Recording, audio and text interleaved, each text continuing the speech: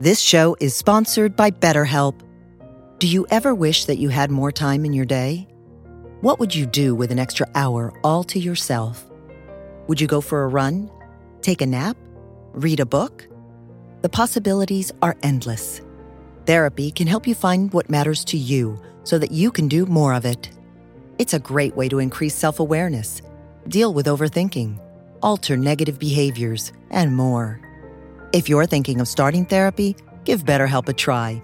It's entirely online and designed to be convenient, flexible, and suited to your schedule. Learn to make time for what makes you happy with BetterHelp. Visit BetterHelp.com/heartwisdom today to get 10% off your first month. That's BetterHelp, HELP.com/heartwisdom.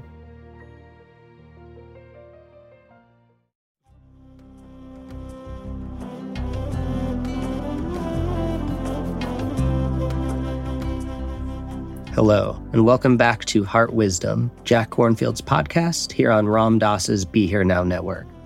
I'm Ganesh Bremiller, welcoming you to episode 209, Life as a Forest Monk. And this truly may be my favorite episode of Heart Wisdom that I have ever had the honor of listening to. It is another vintage episode, as Jack has allowed us to go a bit deeper into the archives. It takes place in 1981 at Insight Meditation Society, and it's all about Jack's life as a forest monk with his teacher Ajahn Chah in Thailand at a forest monastery. These stories that Jack shares are hilarious. They're illuminating and honestly riveting. So I really hope that you enjoy this episode and soak up this entertaining Dharma. And I do have to say, I'm proud that Jack is back with some amazing online events for you this autumn. On October 20th through 22nd, Jack is taking part in his great friend Dr. Diana Hill's Wise Effort Together, which is a free online gathering. Jack will be doing a session with Trudy on October 20th, entitled Loving Effort, Moving with Joy and Benevolence Through the World. And then on October 16th, Jack is back for his Monday night Dharma talk at Spirit Rock. This again is an online gathering. It is pay what you can.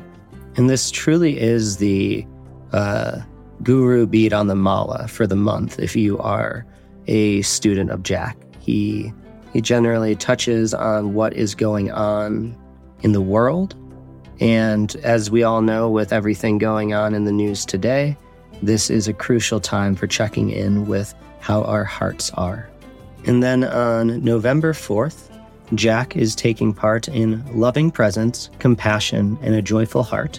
This is with Trudy Goodman, and it is an online day-long retreat and a benefit for Spirit Rock Meditation Center. Jack and Trudy are one of my favorite Dharma duos, so I hope you will join them there. And I would be remiss not to share about Cloud Sangha. This is Jack and Tara Brock's brainchild for creating digital spiritual community.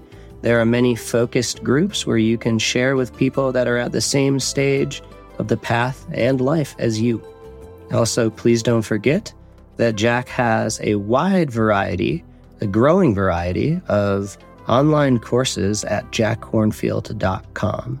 This is a very sweet way to become a student of Jack and learn all about various topics such as Buddha nature, mindfulness meditation, Buddhist psychology, as well as the brand new Stories course, which we have just put out, which is Jack's hand-selected favorite stories that he has shared throughout his teaching career.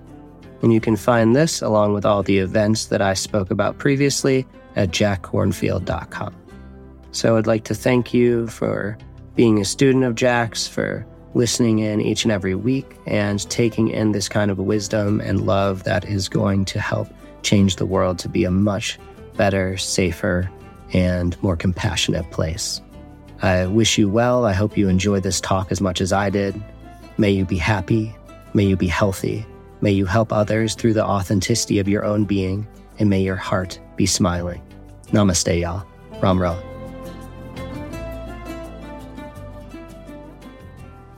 For teaching meditation and for learning Dharma myself, I had the privilege of practicing both in an intensive meditation center similar to this, one in Thailand, one in Burma, and also of living for a long time in a forest monastery in the far northeast of Thailand, near the border of Laos and Cambodia. And I returned there this winter for several months and ordained again as a monk, took the orange robes, lived in a cottage in the forest with a teacher, Ajahn Chah, and the monks around him. And I'd like to give you some sense of the life there and the way that he taught. The things that I learned were tremendously valuable and helpful in Dharma practice, and perhaps to convey some of that spirit so that it will be of use to you. It's interesting because just as it gets to be this color, this time of day with the sun setting here, it's 12 hours difference precisely, and the sun is just rising there. The sky is getting orange and red, and the monks are getting on their robes, getting their bowl together, getting ready to go out and walk through the rice paddies to various nearby villages for alms food in the morning, to allow the villagers to make offerings, and then they come back and eat and go on with their day of meditation and work. And somehow what we do here is connected with them. We're not isolated, even though it feels separate in some ways. There are groups of people just like us in many countries, in many places around the world, who are undertaking this journey or this practice of awakening in the same spirit as us. Ajahn Chah's teaching had 4 levels to it, and each of them was done with a great deal of humor and a lot of love and compassion, although sometimes one didn't feel it so directly.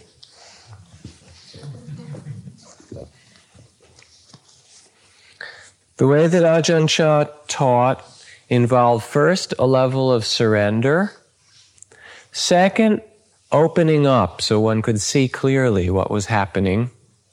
The third were different tools or ways of working with difficulties and defilements in the mind.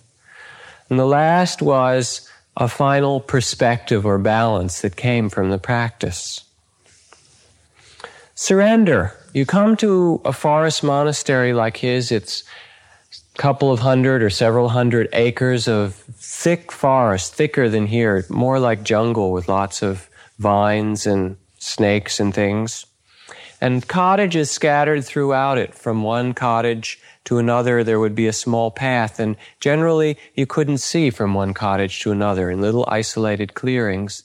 In the center, a large dining hall and meditation hall. And his monastery is renowned in Thailand as being a place of very strict practice. And the strict practice isn't just the formal meditation we do here, but a strictness of discipline in which the monks take great care with everything they do to be mindful. They take great care with the rules of the order. There are 227 rules that monks follow. And what he has set up there is an environment it's really of a challenge. It's a place in which impeccability, in which tremendous presence and awareness is expected of people. And it inspires you to go in. Everything is disciplined and neat and orderly, not disciplined with external force, but rather you see that things are done with care. And he tells people when they arrive that if they're coming just to relax and have a good time, they've come to the wrong place, that it'll be difficult, and it's not just for fun, but rather it's to learn something very important, to learn how to be free. And so sometimes difficulties arise in that process. That's all right. Remember when I first began to sit in meditation, we sat in a hall about 4 times the size of this, and at the front was the platform that the monks sit on. It's made of stone, and in those Asian countries, you don't sit on a zafu and zabuton. These are Japanese. You have one small kerchief, like a handkerchief, that you put down on the stone, and then you sit. And it hurt, let me tell you. My knees, I didn't know how to sit. I sat there, and my one knee would be up here, and the other knee would be up there, and I'd put one down, and the other would come up further. And it really hurt a lot. And we'd do a lot of hours of sitting on this flat stone floor. And I figured out a system when I came in. If I got to the meditations early, the evening and morning ones especially, the big group ones, then there were 2 or 3 supporting pillars in the front of the hall. And I could go and get my seat near one, and then everyone would close their eyes and meditate, and then I could lean against the pillar, and it wouldn't be so bad. Well, I did that for about a week because it was painful and difficult and hurt. And then one night in his Dharma talk, not many days after I'd been there, Ajahn Chah looked at me directly in the eye, although he was speaking to the group, and he said, learning to practice Dharma was learning how to be independent, how to not have to lean on things. So I had to move my seat. And it was that spirit, that what you were doing there, you were expected to work hard and have a real impeccable spirit, and just to do it. And I remember the first full moon day at Ajahn Chah's, in which full moon and new moon, we'd shave our heads. And I'd never used a straight razor before. I was always using a Norelco electric. And I ordained, and they gave me this straight razor, fine. So I went to the monk's cottage next to me, and I said, "Oh, Venerable Sir," bowing, "would you please help me shave my head?" And he said, "In this monastery, we shave our own heads." So, all right, I went back, and I got my razor and this little tiny mirror that you were allowed as a monk, and I went to the well, drew a bucket of water and sat down, soaped up my head, and took out my mirror and razor and began. I went a little ways, and then there was this noise, and then a little trickle of blood ran down. Oh, put the razor down, sit, rising, falling, meditate, get centered again, pick up the razor mindfully. I'm a new monk, remember, really trying to do it right. A little further, oops, another trickle of blood down the other side, put it down. Took me 2 hours of scraping, and meanwhile in the middle, all the mosquitoes in the jungle around must have smelled what was going on, because they all came out. So I'd be swatting them away and scraping, and when it was done, I just rinsed my head, and it was a little pink, but it stung all the places that I'd cut myself. I was satisfied, and I kind of proudly went and put my robe on, and I went under Ajahn Chah's cottage, where the monks would assemble in the afternoon to be with him. And he looked out. I was the only Western monk there at the time. He said, "Oh, Western monk shaved his own head, I see."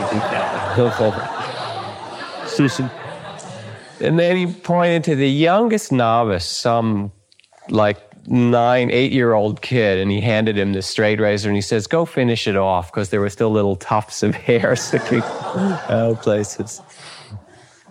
And the spirit was that you just did it, and you worked with whatever came up as your practice. Living the life of a monk meant taking what came to you and working with it, whether it was difficult or easy. And there were very difficult people to live with at times in the monastery. They weren't all fun. It reminds me of the story from George Gurdjieff's community in France, where he actually paid and hired this one very obnoxious Russian character from Paris. Everyone else had to pay him a tremendous amount of money to live there, but this one man who no one could stand, he paid in order to stay there. He said it was like the yeast in the bread. If that man were there, then no one else would really see their reactive mind and learn how to deal with it. And there were similar characters at times in the monasteries. We would sit for hours at times. He used to give what the Western monks later ended up calling, what was the phrase for it? Endurance sessions, or sometimes torture sessions. He could sit without any trouble for many, many hours, and he would sit there and give a Dharma talk for 5 hours. And you'd be sitting on a stone floor waiting, my God, when is he going to finish? And he'd go on, and he'd just kind of look around and see who was squirming, and you weren't allowed to leave until he was finished. And I remember one night being in his monastery. On full moon, the villagers would come and offer this drink of sweet, very thick, rich coffee. We went off and did his monk's ceremony that night, and then we were supposed to go back to the main meditation hall and sit up all night and chant and sit with the villagers and drink our sweet coffee. And since you only ate one meal a day in the morning, that meant a lot. It was really wonderful. And I remember sitting there, and he had a visitor, an older monk teacher of his who came, and they were having a conversation, and it appeared that they just overlooked dismissing the monks. And they sat and talked from 8 till around midnight, and I was sitting there and wanting my coffee and wanting to get up and wanting to move.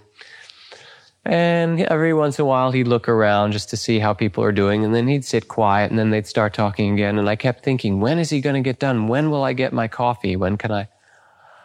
1 in the morning, 2 in the morning, 4 in the morning. I got angrier and angrier as the night went on until about 3, I think. Which point I finally figured out that my meditation better happen there because it wasn't going to happen anywhere else that night. And in the morning, when he got up to leave, he came over and kind of smiled and said something like, "How are you doing?" Just he'd seen what I'd gone through in the night. I'm sure he was aware of it. And by then, I'd kind of realized that meditation practice was where you were sitting, and it wasn't to go to some other place or have the ideal setting or have your coffee or have your quiet little room. That what he was teaching with that kind of surrender was that where you are is your practice. He wanted people to take great care with whatever they did. And at first I thought he was kind of like a bossy grandmother. We'd be out sweeping the leaves and he'd come out and say, no, sweep this way, or making brooms, and he'd come out and show you how to make a bamboo broom that would really work. Later on, I discovered in watching him when he came out that what he was teaching, he didn't care whether it got swept or not, because you'd sweep it and another day later the forest leaves would cover the paths. That wasn't the point. But he was very interested in people learning how to do what they did with care. And that was his own spirit. And he'd sit there and he would tie a broom and he would show you how it was done so that it was really done well.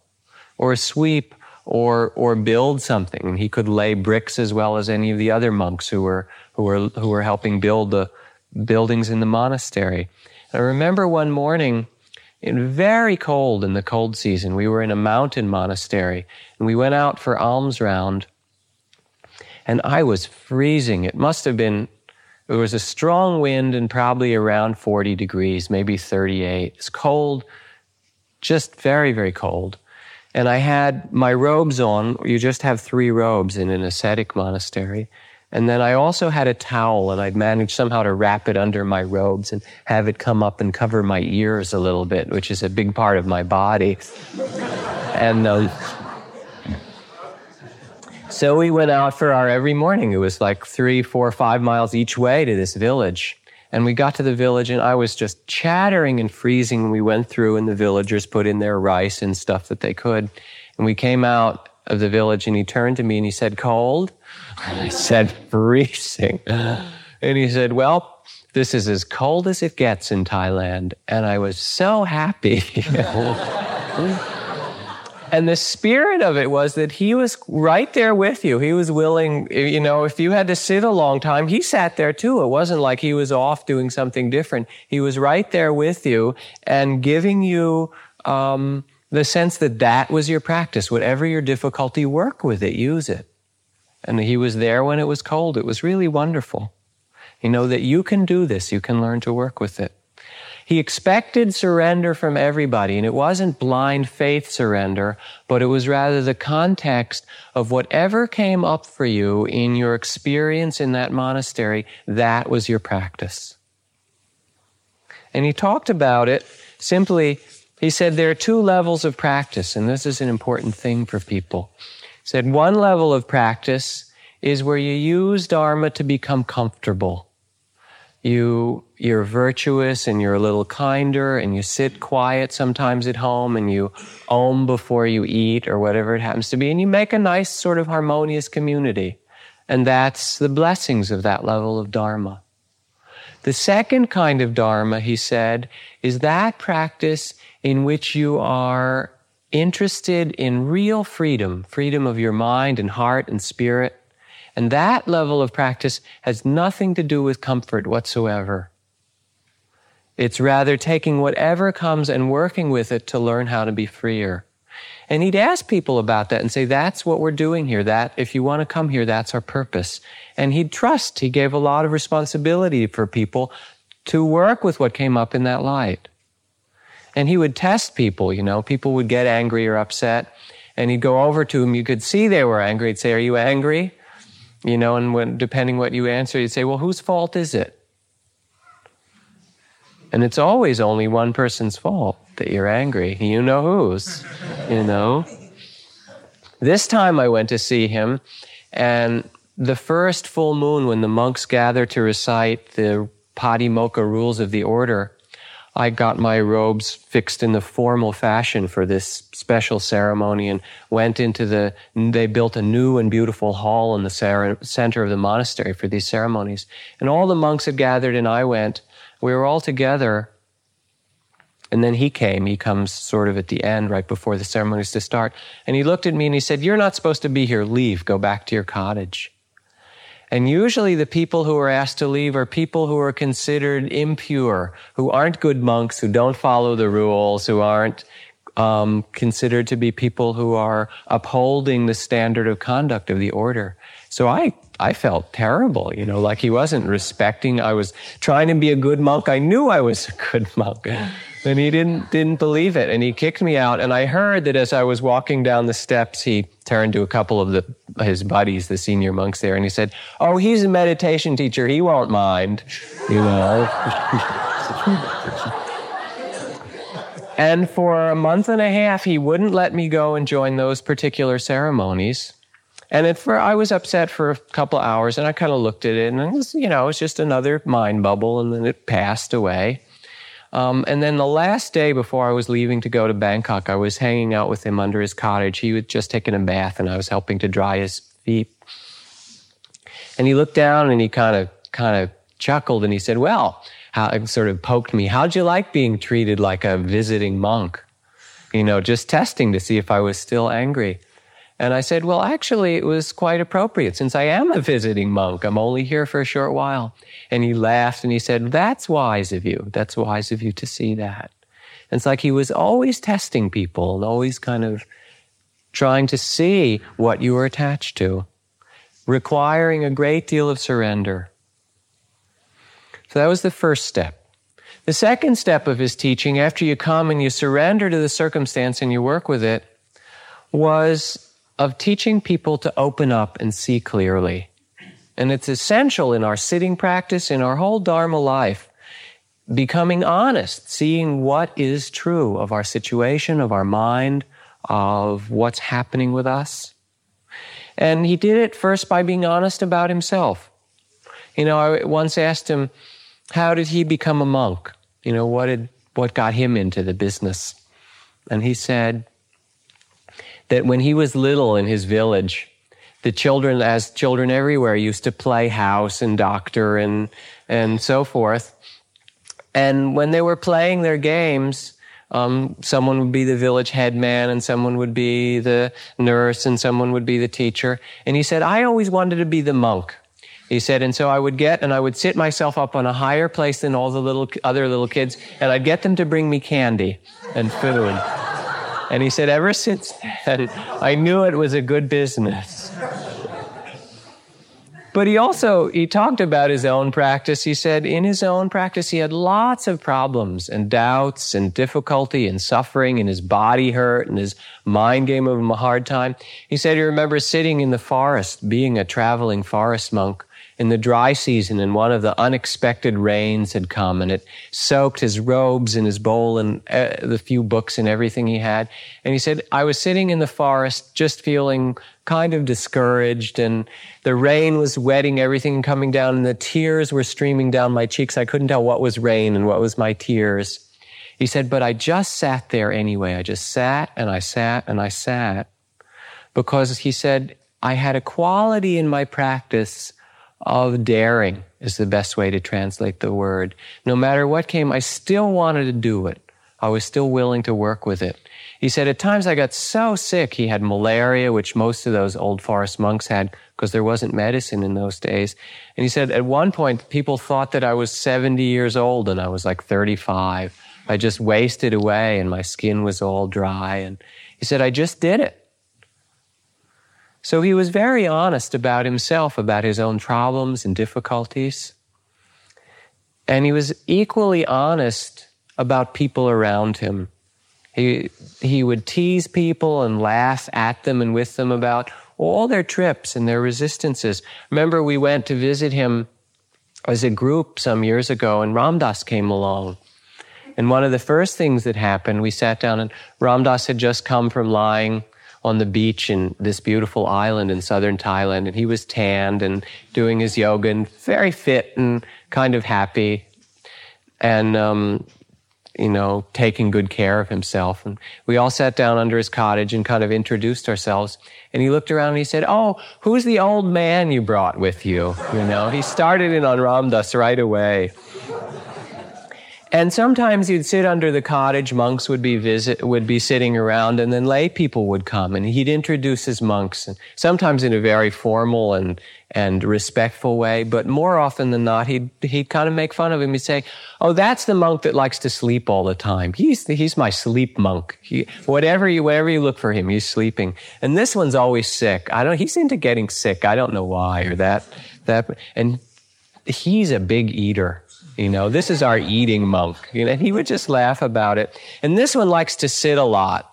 This one is really attached to meditation. You can't get him to move or do anything. And this one, would you believe it? He had 2 wives before he ordained at the same time. Poor guy, And he would just kind of go through the monks around making fun and being very accurate about what that particular person's trip was. And they'd say, and me, I like to play teacher. That's my trip. And while I was there this time, there was one Western Tibetan nun. She'd been a nun for 10 years who came to visit, who is very fat. And she came and she asked if she could stay there with him for a while. And he said, well, she could stay for a little while. And he started making fun of her. Why was she so fat? Did she eat so much or whatever? Just taking the very obvious and looking at it. Okay. And she answered whatever. And he said, well, all right, you can stay, but only under one condition. He said, over in the nuns' quarters, we have one kuti, one cottage that's really tiny, he said, and you'll just barely fit into it now.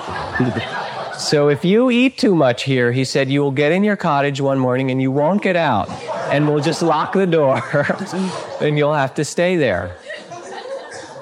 And what's sort of doubly ironic, of course, is that Ajahn Chah himself is kind of fat. But it was wonderful. There was nothing sacred in whatever your trip happened to be. It was just right. All right, look at that. Pay attention to it. He said to me when I was leaving, he said, I know, that you translate for what I do in a very good way. He said, but I'm sure you really leave out the biting parts and the difficult parts. He said, I don't speak English, but I can tell there are things that I say. He was making fun of me. He said, you're a good translator, but you're a little too soft on them. And you don't really tell them what I'm saying, do you? When he came to Barre last time, I remember him walking around one day in the lawn when all the yogis were out doing their walking meditation. And he said, it kind of looks like a hospital here, doesn't it?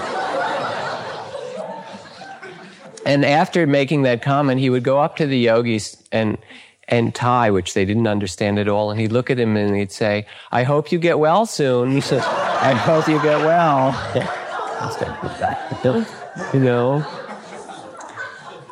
He said, people in the world are crazy and they need a mental hospital like this to help them get well. And so the spirit of his teaching was not at all to be coy, but to be very straightforward and very honest, to really look at what people's difficulties were, so that we could see ourselves freshly. What was the biggest problem with your new disciples, I asked him. He said, opinions, views and ideas about all kinds of things, about themselves, about practice, about the teachings of the Buddha. Many people have a high rank in the community. They're wealthy merchants or college graduates, teachers, government officials. Their minds are filled with opinions about things. They're too clever to listen to others. It's like water in a cup. If the cup is filled with dirty, stale water, it's useless. Only when the old water is thrown out can the cup become useful. You must empty your minds of opinions, and then you will learn. Really to look clearly, to be simple. He also talked about seeing one's limits. Ram Dass asked him about teaching and how could you teach when you hadn't finished your own practice yet, when you were still suffering? How could you teach others to be free? And he said, first of all, be very honest. Don't pretend that you're someplace that you're not. Tell people where you are yourself. And then take the measure of things. Assess what's reasonable. If he used the image of rocks, he said, if you're very strong and you practice, you can lift a really big rock. So you could tell someone, listen, if you practice and work up to it, you can lift that big rock, but don't try it yet. And I can't even do it, but I've seen people do it. So that you're really willing to express to someone what's possible without fooling them that you've done it. To be very honest with yourself and in your teaching as well, what you tell people. Also, in terms of seeing clearly, he stressed frequently where it was important to look.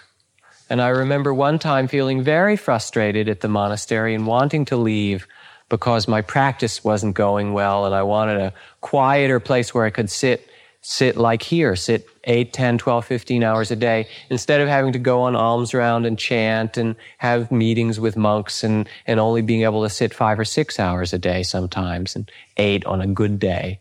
I was frustrated that there was interruptions in my practice. And I said, wanting to leave, I was going to go to a Burmese monastery and I didn't like it there and find a better place. And I was angry, basically. And I said, beside which, you don't seem so enlightened to me. Because you contradict yourself. One time you say one thing, one time you say another, and, you don't look so mindful, so I see you eating, and how do I know you're mindful, You drop stuff on the ground like anybody else, and you don't look perfect. Which he thought was very funny. And he said, it's a good thing that I don't look like a Buddha to you. And I said, yeah, how come? Because I was angry. He said, because if I did, you would still be caught in looking for the Buddha outside yourself. And you can't find it. There's nobody that you can imitate. There's nobody, Krishna and Munindra and Mahasi Sayadaw or whoever, whatever guru you want to pick. You cannot imitate them and find enlightenment. Each person is different and they'll have their own patterns and their own ways of being. And if you want to know about freedom, it only comes in your heart when you're not attached to things. He said, wisdom is for yourself to watch and develop. Take from the teacher what's useful and be aware of your own practice. If I'm resting, he said, while you all have to sit up, does this make you angry? Or if I say that the sky is red or that a man is a woman, don't follow me blindly. Look. One of my own teachers ate very fast. He made a lot of noises as he ate. Yet he told us all to eat slowly and mindfully. I used to watch him and get very upset. I suffered, but he didn't. I watched the outside. Later I learned some people drive very fast but carefully. Others drive slowly and have many accidents. So don't cling to rules, to outer form. If you watch others at most 10% of the time and watch yourself 90%, this is proper practice. Looking outside yourself is comparing, discriminating. You won't find happiness that way, nor will you find peace. if you spend your time looking for the perfect man or the perfect teacher. The Buddha taught us to look at the Dharma, the truth, not to look at other people.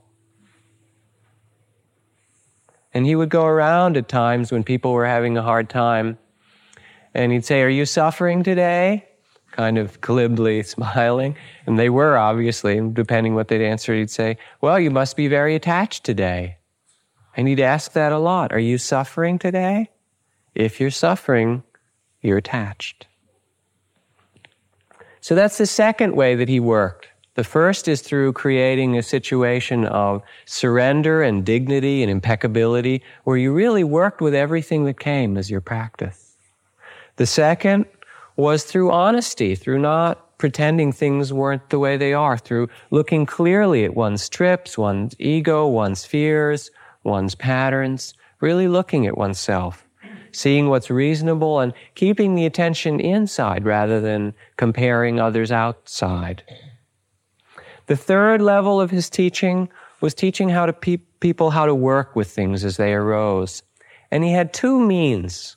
First was overcoming difficulties, and the second was letting go. I'll give you some examples. Overcoming. Fear would arise. I learned the first big Dharma talk I ever gave happened spontaneously in the middle of the night. We would sit up all night on big Buddhist holidays, and the hall would be filled with 1,000 Lao villagers. And we'd alternate 1 hour of Dharma talk and an hour of sitting. And at around 2 a.m. one night, he said, "We will now hear a Dharma talk from the Western monk." And I'd never given a Dharma talk before, much less in Lao, to 1,000 people. And so what did I just got up there and he said, "Okay, kid, go do it," And he knew I was nervous. Fine, do it. That's even better.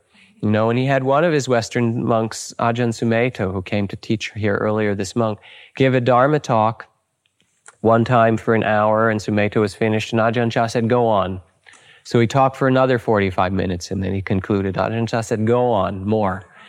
And he made him do this over and over again until he had talked for 5 hours.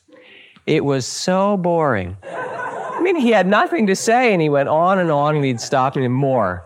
And by the end, what he had taught him was to not care whether he was boring or not to be afraid of what anybody thought, just to do it. And it was wonderful. If people were afraid in that way, he'd push them into situations. If they were afraid outside, if you were, Thai people are afraid of ghosts, or people were afraid of tigers or forest animals, great. He would send you into the forest. If he knew you were afraid of tigers, it's right into the forest for you, There's this story from a book about his teacher. At night, when his mind is attacked by fear, the forest monk forces himself to do walking meditation in the open. This is what the teacher told him to do. This is the battle between fear and Dharma. If fear is defeated, the mind will be overwhelmed by courage and enjoy profound inner peace.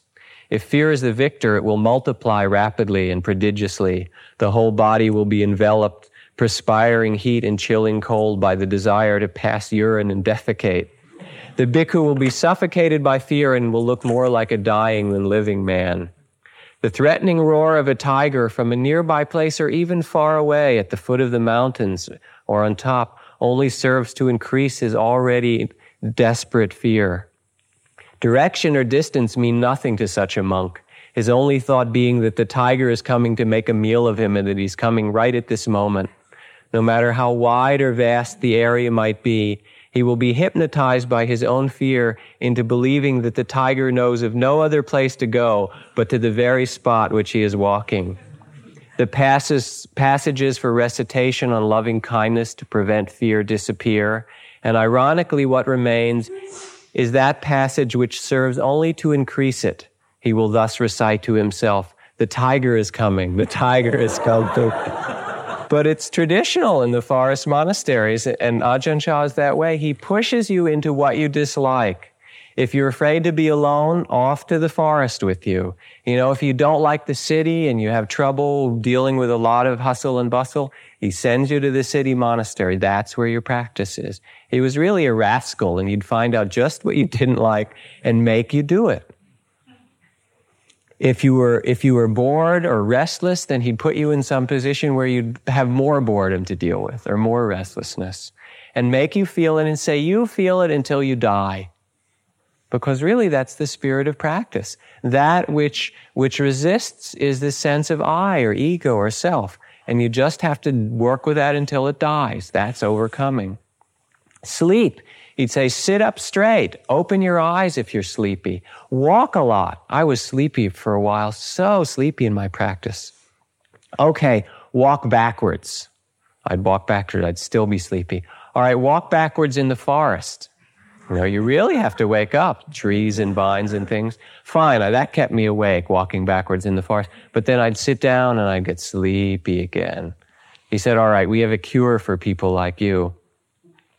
There's a well near your cottage. You go and sit right on the edge of the well. So I'd sit down on the edge of the well, close my eyes, begin to meditate, get a little sleepy, and then you start to nod. And look down, and there's like 50 feet of space below me, and the rush of adrenaline from the fear keep you right awake. Overcome it. Overcome fear. Go into it. Go in the forest. Overcome sleepiness. Work with it. Stand up. Walk backwards.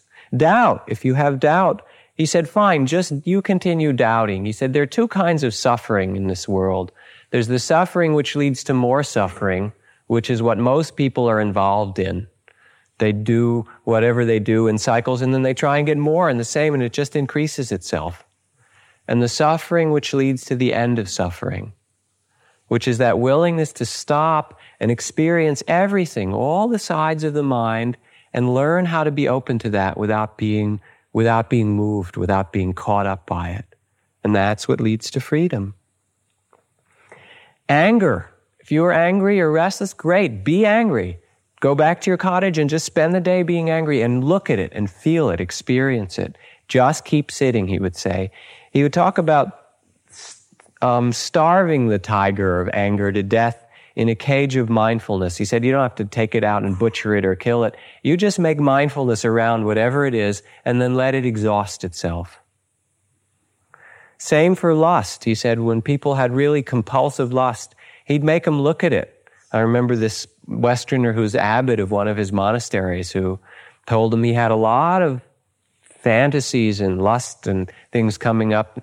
And he had every afternoon the villagers would come for Dharma talks and so forth. And he said, well, did you tell the villagers about yourself? Tell all the old ladies. Go, tell them. And he really made him get up there and confess what was in his mind, really made him face it, made him look at it. Another monk who was overwhelmed by just compulsive thoughts of sexual desire and lust, he made go sit in the charnel grounds with the corpses for a while and really look at the body and what happens to it. So ways of overcoming the things that we get caught in. But still, he did it often with a lot of balance, natural. He wouldn't allow long fasts. He wouldn't allow long solitary practice unless he thought you were really ready for it. He said, you have to know the strength of your vehicle, of your ox cart. You can't load it up with too much or it'll break down. He made space for each person to grow at their appropriate pace. So working with things first by overcoming, by really willing to face them and feel them, work with sleepiness and fear, go into it. You can overcome it. And the second way was by letting go, which is the essence of the middle path, the teachings of the Buddha, coming to balance. Letting go in terms of form. In that monastery, every time you left, you gave up your cottage, even if you were a senior monk, and you came back and you got assigned a cottage more or less at random, and you couldn't hold on to it. All kinds of forms. I remember a rich man coming to him one day saying that he was a very wealthy businessman. He'd retired and he had a lot of money and he was happily retired. He's going to start giving his money to charity. And he's saying kind of proudly, and I don't know whether to give it to the hospital or to the orphans or maybe to your monastery and help, build things for monks and nuns. And Ajahn Chah looked at him and he said, I know what you should do with it. And the man said, what? He said, throw it off the bridge over the river on the way to the monastery. And the man's jaw dropped open. And it was just the right thing, because it was to really let go. If him giving it somewhere else, it was see how great I am, what I've done with my money. And in terms of form, it was look at what you're attached to and learn how to let go of it. In terms of other things that arise, doubts would arise in the mind. He'd say, someone asked, what can I do about my doubts? Some days I'm plagued with doubts about the practice or my progress or the teacher. He said, doubting is natural. Everyone starts out with doubts. You can learn a lot from them. What's important is that you don't identify with your doubts. That is, don't get caught up in them. This will spin your mind in endless circles. Instead, watch the whole process of doubting, of wondering. See who it is that doubts. See how doubts come and go. Then you'll no longer be victimized by your doubts. You'll step outside of them and your mind will become quiet. You'll see how all things come and go. Just let go of what you're attached to. Let go of your doubts. Let them be there and simply watch. This is how to put an end to the trouble of doubting. Learning to watch the mind and not get caught in all of its lures and its traps and its intricacies. The same with the intellect. I remember he was teaching in England at one time, and there was this very staid and upper-class English lady who had been part of one of the British Buddhist societies for many years. And she came to visit Ajahn Chah teaching. This was a couple of years ago. There are many old Buddhist organizations in England. And she asked him all these complicated questions about the Abhidharma and arcane Buddhist psychology. And Ajahn Chah asked her if she had ever done much meditation practice. And she said, no, she hadn't had time. She'd been so busy studying the Dharma. And he said, Madam, you are like a woman who keeps chickens in her yard and goes around picking up the chicken shit instead of the eggs. He's let go of stuff. Really put it down. Look what you're doing. Letting go of doubts, letting go of the intellect and our obsession with it, letting go of desires. He said, make your mindfulness like a parent. He said, with a child. Your mind is the child and mindfulness is the parent. You have a little kid, your little son or daughter coming along. Daddy, can we have an elephant? Sure, kid. Daddy, I want an ice cream cone. Okay, kid. Daddy, can we buy a new car? All right, kid. You just watch and the kid says all this stuff. You don't have to act on it all and just say, yeah, that's fine. And you watch the child of your mind come up with all these desires and you just let them arise and let them go. The same with concentration. He used to say one of the great difficulties in people, they'd start to get quiet in their practice and then they'd think, oh boy, am I going to get enlightened now? Or this must be right near the edge of one of those great experiences. And the minute they'd start to think that, of course, it would all disappear and slide away. He said, just let go of it. Let go of things and let them be just as they are for you. It's not trying to make something, but rather to be with each experience as it happens. Judgment arises, fine. Let judgment be there. If you have a lot of judgment, count them. 231, 232, 233. Make it the object. There's nothing wrong with that. Judgment is as good as watching in and out breath or rising, falling, or the sound. It's not to change it, but to see how things arise and how they pass away. To experience and feel things fully and yet not be caught with them.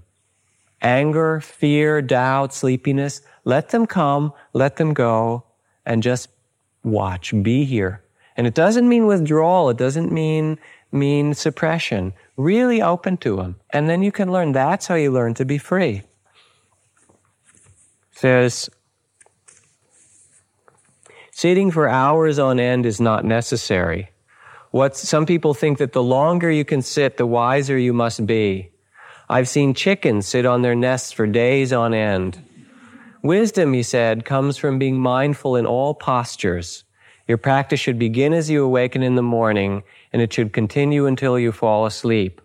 What's important is only that you keep watchful, whether you're working or sitting or going to the bathroom. Each person has their own natural pace. Some of you will die at age 50, some at age 65, and some at age 90. So too, your practice will be different.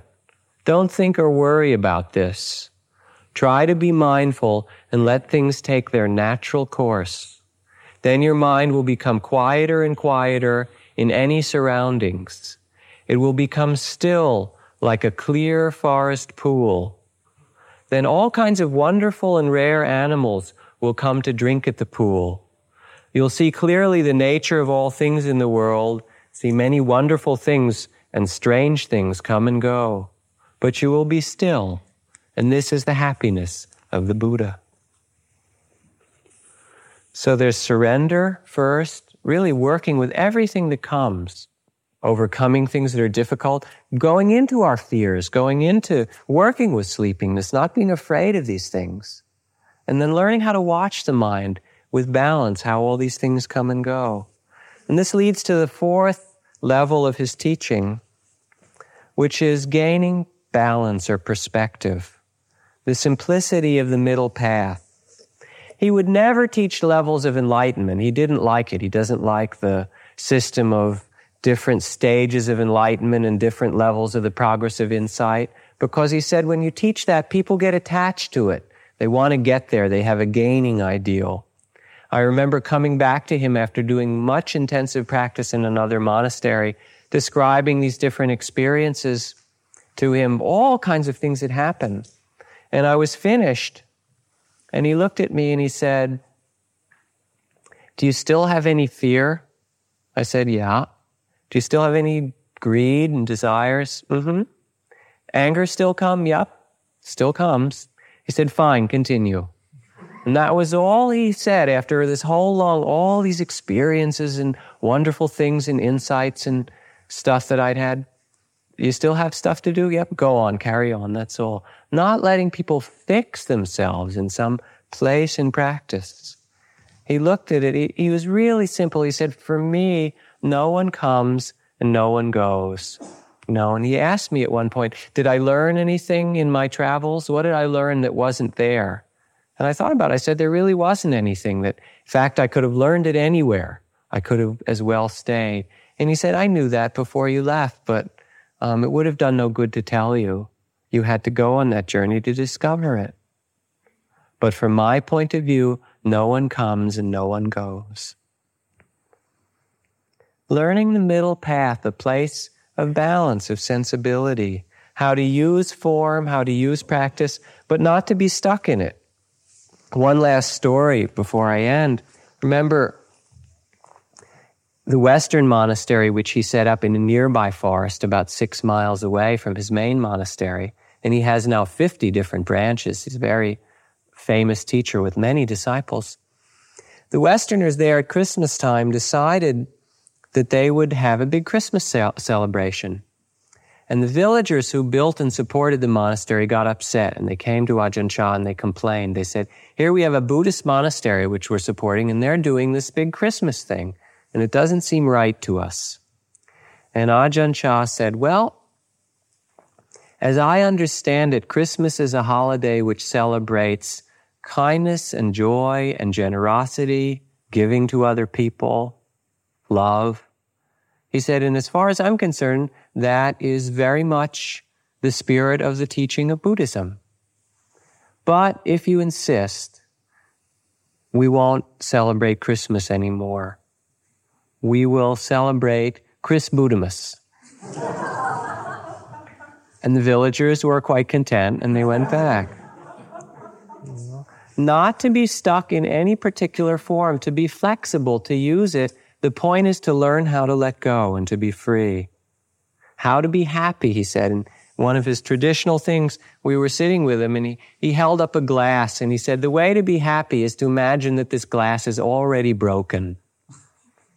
He said, if you look at it as already broken, then you use it and you drink from it and you take care of it, and eventually it breaks and you're not upset. And if you see that everything you have, your body, your family, everything in the world will eventually be lost to you. If you see that now, if you can die to that now, then you can appreciate and be with it and enjoy it very fully. And when it disappears, or you do, no problem. you'll really be happy. You would know the level of emptiness, and also you'd be able to use it in a worldly way.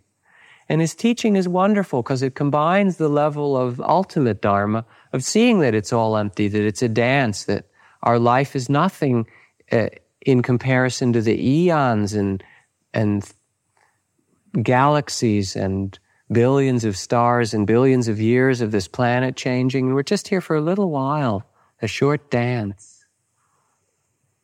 And at the same time, very practical, how to take care and to live with impeccability, to sweep the paths with care and delight and fullness, to be honest with oneself and with another person. He wouldn't let people get caught in any level. If you wanted to sit too much, he'd stop you. If you were caught in, I remember a conversation about anatta, about non-self, and he said, non-self, anatta is not true, which is an amazing thing for a Buddhist teacher to say. It's not correct. He said, self is one side and non-self is the other side, and what's true is neither of those, because any of those is a position. The business of Buddhism is to make people happy and free, developing and seeing their resources and opening to what's true. So from surrender and seeing clearly and learning how to deal with the mind in a balanced way, you yourself can become a Buddha.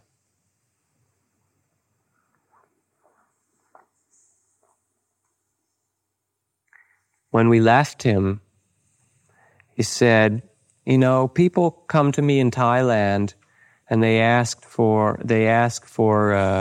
little Buddhas or water sprinkling or some kind of blessing ceremony, and they insult themselves.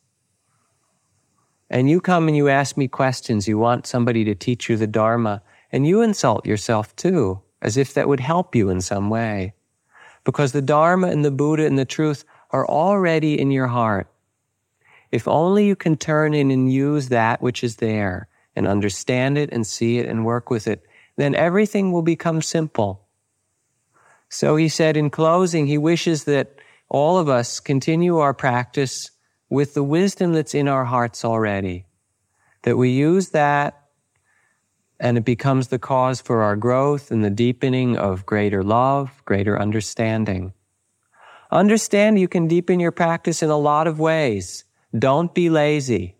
If you find yourself lazy, then work to strengthen those qualities which overcome it. Don't be fearful. Don't be timid. If you find yourself timid in practice, then work with your mind so that you can overcome that. But in all cases, use your natural wisdom. With proper effort and with time, it will unfold by itself. He concluded by saying that what he's taught is what he hopes will be helpful to us in practice. And if you really do it, if anyone really does it, they can come to the end of all doubts. They can be liberated. You can come to where you have no more questions, to that place of silence, the place in which there is oneness with the world, with the Buddha, with the Dharma, with all things. And only you can do that, so do it already. That's all. Any questions, please?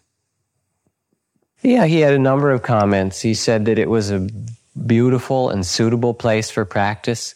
And he loved the forest around here. He first came and he said, you know, I must have been a tiger in one of my last lives, because as soon as we got out of the city and I could see all these beautiful forests in New England, I just wanted you to stop the car and I wanted to run away into the forest. He thought it was wonderful, both the area and the physical facility. And he said the teachers were pretty good. It was interesting, though. He was here for a few days, and he was working with the staff and the people in the retreat, and people really loved him because he is very funny and personable and charming. And he said, would you like me to stay for a long time and help teach here? And everyone said, oh, yes, oh, yes. And he said, you know what? If I stayed very long, you'd be bored. He said, you like me now because I'm new and I'm something new for you. But if I stayed for a long time, then you'd get tired of me because you get tired of everything. And that sort of, it's true. And it sort of points to that in another way to an answer to your question, Stuart. Because it's not so much the place. Even if you find the most wonderful, ideal setting, eventually you'll find difficulty in it. Because the difficulty will be the things that are our habits that create difficulty in our minds. And this is certainly as good as anywhere to practice, but even so, as most of you know, there's plenty of difficulties, not so much in the place, but in what comes up in one's practice.